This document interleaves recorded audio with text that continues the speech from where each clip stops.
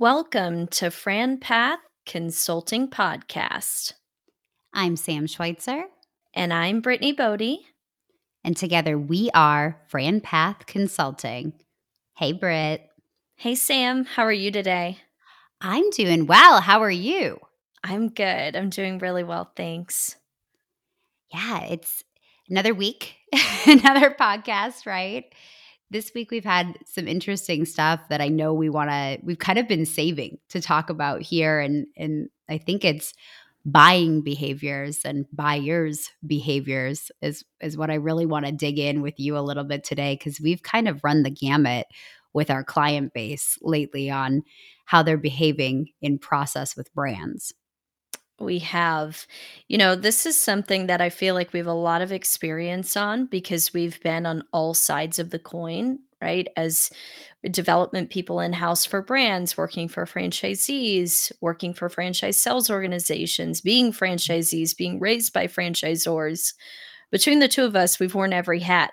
And so we've dealt with a lot of franchisees over the last, combined 20 plus years.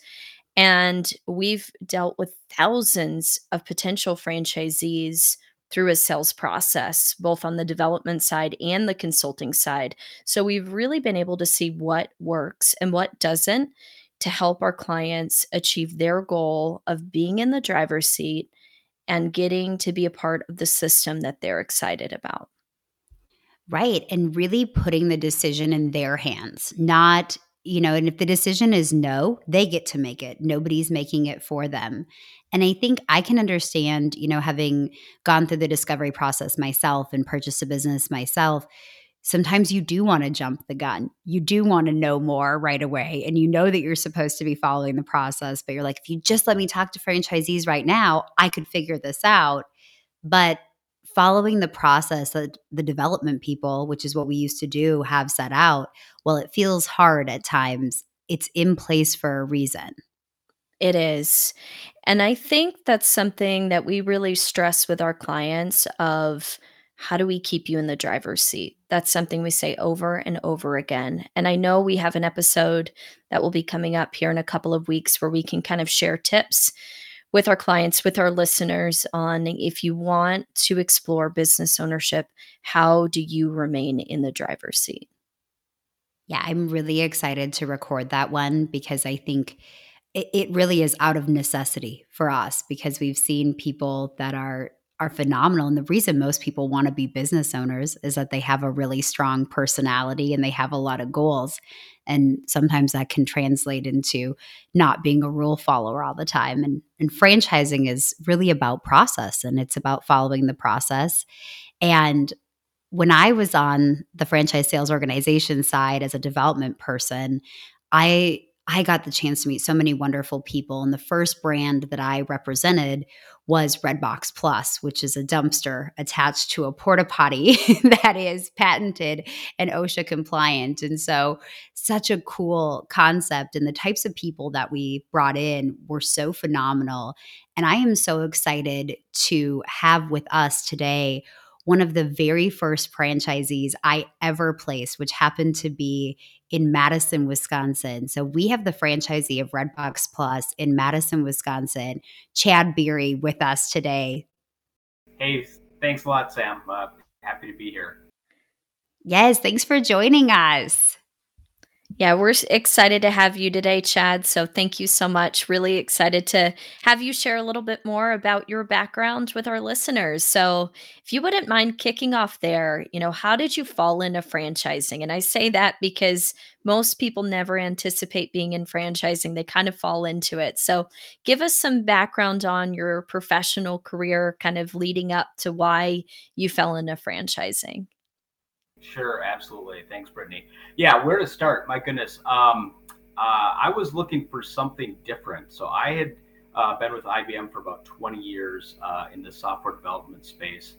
And so my wife and I have lived here in Madison for the past 15 years. We were in Seattle before that. Was really looking for a change.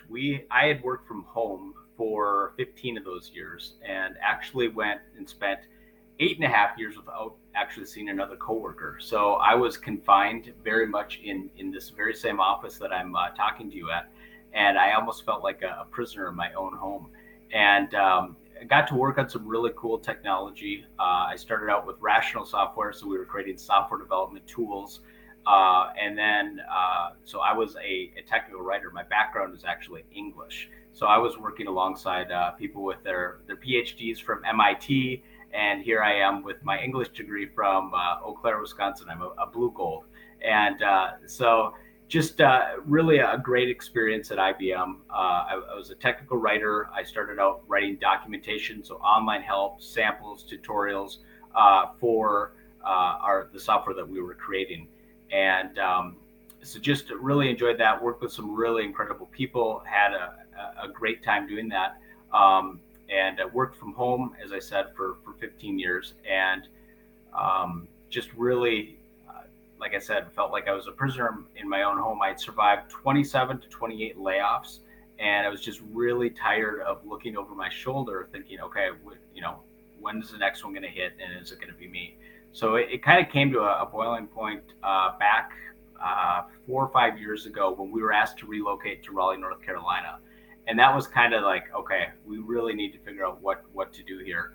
So it was either relocate to a city that we didn't really know, and our kids at the time were in high school and junior high. So we just really didn't want to take them from school and move to a city that we just didn't really know. So that really kicked off the process of, okay, well, what do we do with the next 20 years? And that kind of kicked off the whole process of figuring out what we wanted to do. So we looked at existing businesses for sale in the Madison area.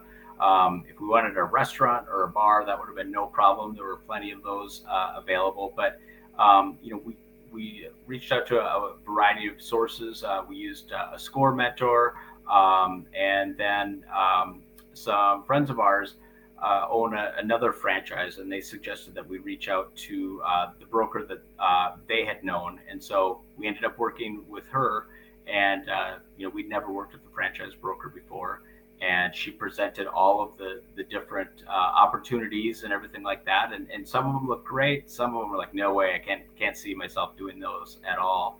So we ended up actually parting ways with her just for a little bit. We tried another person, and didn't really see um,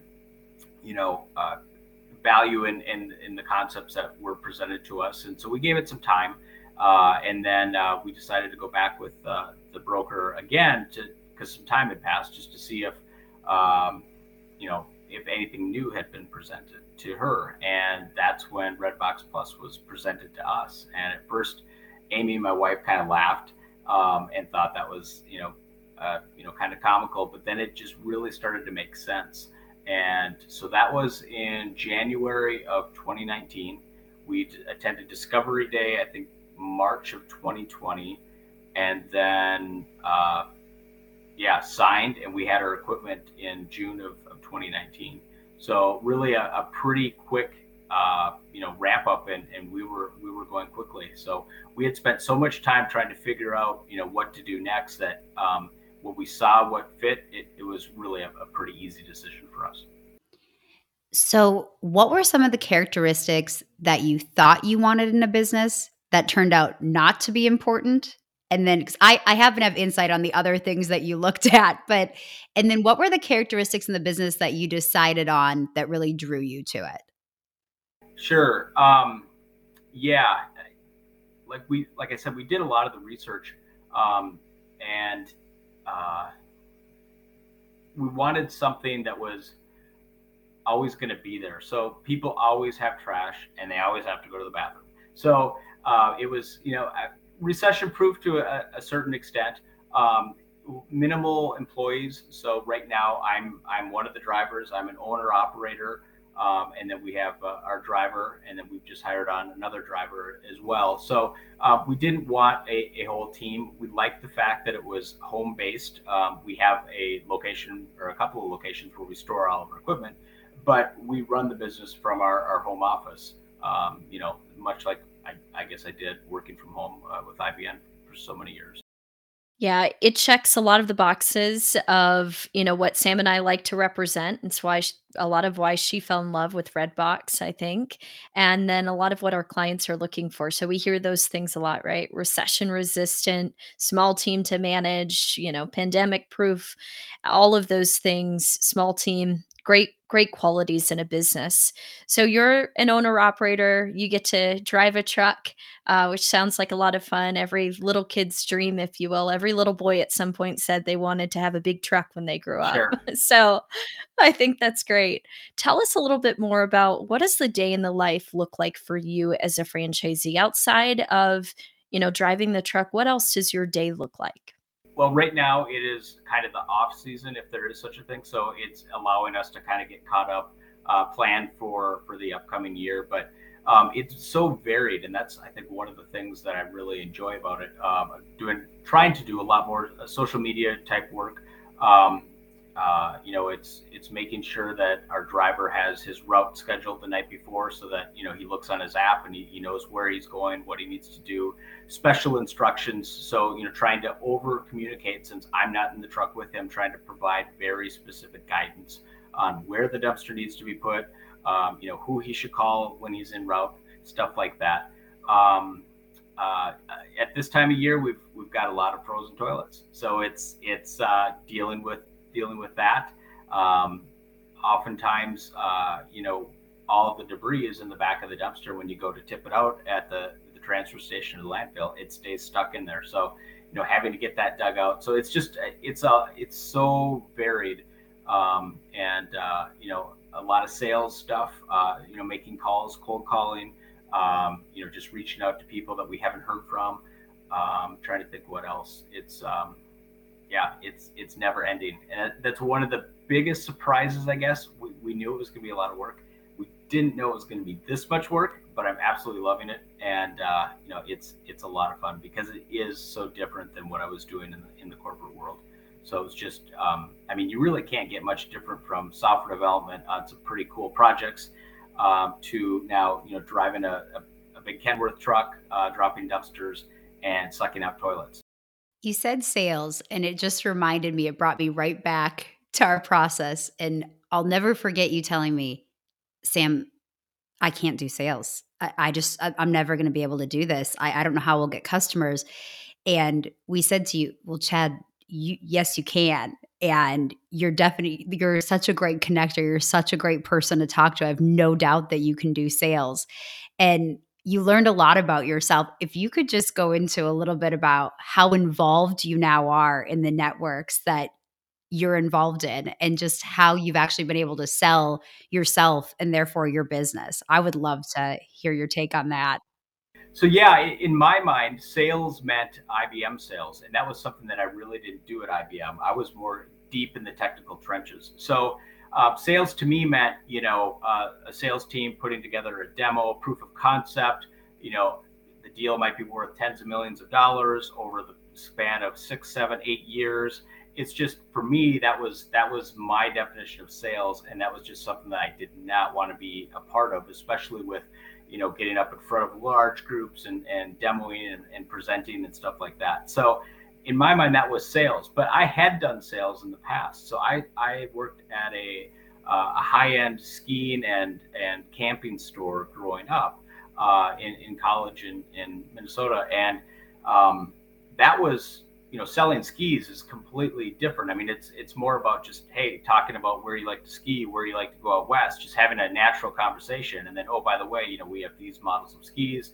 This one will fit you, for the type, skiing you're going to be doing and stuff like that. So I guess my definition of sales was a little skewed from what I had experienced at IBM. So now it's kind of the same thing as selling skis in a sense, because it's making that connection with the other business owner or the other project lead or the project estimator. I've really enjoyed going in and getting to meet the different people, and they're small businesses just like us. So there's kind of an instant connection, and just asking them about their projects, what they have, what their workload is looking like for the next year. And around here, we've been very fortunate. The jobs, there's just a lot of construction going. There's a lot of remodeling. and everything like that. So the sales process has been really, um, very different than what I thought it was going to be, and it's been a lot of fun, and it's actually one of the parts that I enjoy the most. Going to like networking events, construction networking events, and just talking to people about their projects and what they've got going on, and asking them about their dumpster service and what they like and what they don't like. And there's a lot of other really good dumpster companies in the area, and so just kind of getting to know people from them, and we kind of help each other out. It's there's plenty of work to go around for all of us, and so that whole sales thing, that was a great question, and I'm glad that you brought that up, because what I had envisioned initially was just very rigid, kind of classic sales, and what I'm doing now is just driving around and talking to people, and that's really easy, and that's what I enjoy, and that's what is so different than when I was working at IBM, because I was stuck behind these computers with coworkers spread around the world, and just not really able to get to know, make that connection with them. So much of sales is relationship building. I mean, and at the end of the day, that's what you're talking about is building relationships with people in the community, networking, helping them solve a problem for their needs. So, I love that piece. And I also like that you mentioned that you gained a lot of that skill set when you were a kid, working in ski resorts. So any of our young listeners right now, keep that in mind. Take that first job seriously, learn from it because you never know where those skills will take you. So I'm really glad that you made that point. So, being a business owner is hard. And every business has its challenges, when you launch. You probably had days early on where you were like, man, what am I doing today? Or what did I get myself into? But what was the aha moment for you that things just really clicked? That's a great question. There's a lot of like small failures along the way, that the fact that you could kind of overcome them, bit by bit, made it seem like, yeah, I can do this, or we can do this. I mean, when I say we, it's my wife and I. She's involved in the business, a lot of the behind the scenes works. I'm kind of the face of the business, always out there. But it's just overcoming these small failures. For example, getting stuck in a field in the truck and having a tow company come out and pull you out. And the the things that I learned that day on how to get the truck, you know, freed up without having to call a towing service has been very, very valuable, in the future. So it's those small steps of, yes, I failed, I got the truck stuck, towing bill is going to be very expensive, but that expensive lesson early on now has prevented many other times of getting stuck. So it's just knowing that, putting all those failures and successes together, um, has really, I guess, made things good. That's great advice because there are a lot of failures and there's a lot of successes. And I think it's easy to focus on the failures when you're in them and really let them drag you down for sure, especially in business ownership when you're used to a large team. There's not that many people to call. Franchising is nice in that aspect because there actually are people out there experiencing the same thing. So, for our listeners that are in process with us right now, that are looking and exploring franchise businesses or thinking about it, what advice do you have for people that are thinking about owning a franchise that you wish somebody would have told you before you started or while you were looking?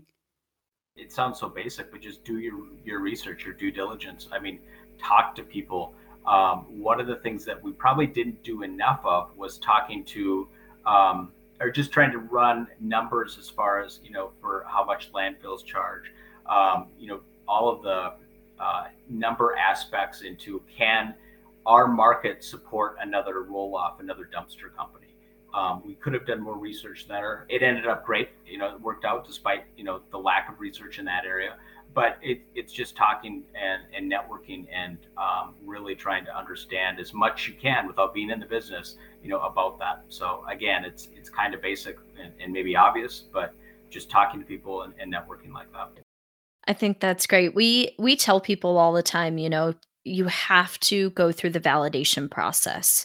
Franchisors lay out a process for a reason, and a piece of that is to talk to existing franchisees. And I think that's where you can pick up more financial information in addition to doing market research. So I like that piece of advice. You've had a lot of success. Before we kicked off the call, you talked about some additional orders going on to be able to continue to grow your business. What do you feel like has contributed to that success? Just a lot of hard work. Again, that's kind of cliche. I think having a family that's been very supportive. My wife has been very supportive of this.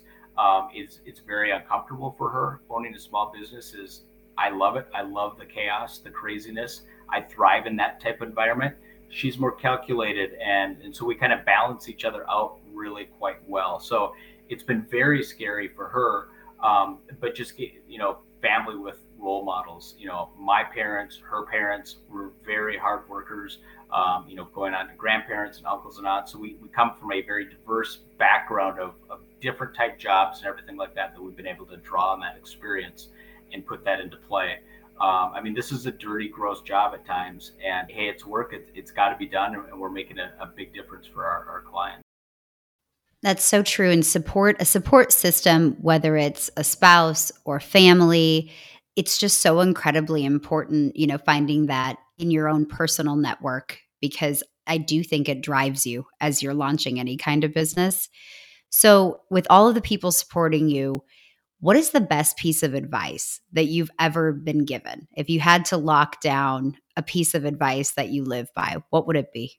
One that comes to mind is back in my early days at IBM, I always had really, really good, strong, supportive managers. But one manager in particular, kind of gave the advice of, when you're leading teams or you're managing teams, always trying to improve that person, give them the skill sets they need so that they can succeed in the next venture that they take on. So it's not like trying to keep them on your team, but really trying to build them up, develop their skills so that on that next job, whatever it is within that company or outside of that company, that they're just, prepared, they're that much better. And then you kind of do the same thing with other people. Maybe their backfill that comes in or whatever. So just, and that's one of the things that I'm looking forward to as we grow our team here, as that whole managerial lead type thing, giving them skills that they can do that. Yeah, I hope they stay here, but if they don't, I really want them to succeed, with whatever they decide to do, down the road. So just kind of that culture, that team-based approach, I think is good. The culture. We hear that a lot. We talk about that a lot, Sam and I. We talk about culture and the importance of it. So, you mentioned some really important items in the beginning when you were talking about your background. And I think you alluded to it, but I really want to drive this piece home of what was your personal compelling reason for franchise ownership? It was really I had kind of worked for I had 400,000 coworkers, and it seemed like a lot of times the work that I was doing personally was important, but it was really hard to see the value to the end user because I was writing online health procedures for software in a medically regulated environment. So very like disaster recovery or change management procedures, stuff that was very, I guess, pretty boring and pretty dry, but very important. It required, and now I feel like, I would never see the results of my work. Does anyone even read this stuff? So now I know that when I drop a dumpster or when there's a team that's doing a very large demo and they need 10 dumpsters within a week and they're turning them constantly, I know that if we schedule things right, we drop that dumpster so they don't miss a beat. And, they've got a crew of maybe 20 people, ripping walls down and tearing everything out. And so that costs a lot of money for that business owner if all of a sudden they are at a standstill because they can't, fill up that dumpster. So, just I'm able to see the results, and being a franchise owner, especially as an owner operator, I feel like I'm right there, and I'm making a difference. And sure, I guess you could do that with any small business per se, but the franchising has been a great model for us, and it's the recipe that we've been able to follow and go with. So, just being able to see the actual results of our very hard work is really, really nice. That is Absolutely a great point, I think, to end on, which is seeing the results. And I will tell you, we're kind of marking exactly 3 years from the first time that you and I had a conversation, which I think is so crazy to watch you guys build this business and to see it in the town where I live. And my son will be like, there's a red box, there's a red box. And we see the truck. So there's a lot of pride, I think, for us to watch you and seeing your results has just been absolutely tremendous, Chad. So thank you so much for joining us today. We really appreciate you coming on to the podcast. You bet. I'm glad to be here. So thanks for asking me. Thanks, Chad. If you want to learn more about business ownership and find out if it's right for you, please feel free to email us at info@franpathconsulting.com. Follow the Fran Path Consulting podcast on Apple or Spotify. If you're so inclined to give us a 5-star review, we would absolutely appreciate that. You can find us on Instagram at FranPath, Facebook and LinkedIn at FranPath Consulting. Please do not forget to go to franpathconsulting.com and fill out our assessment to find out if business ownership is truly for you. Have a great week.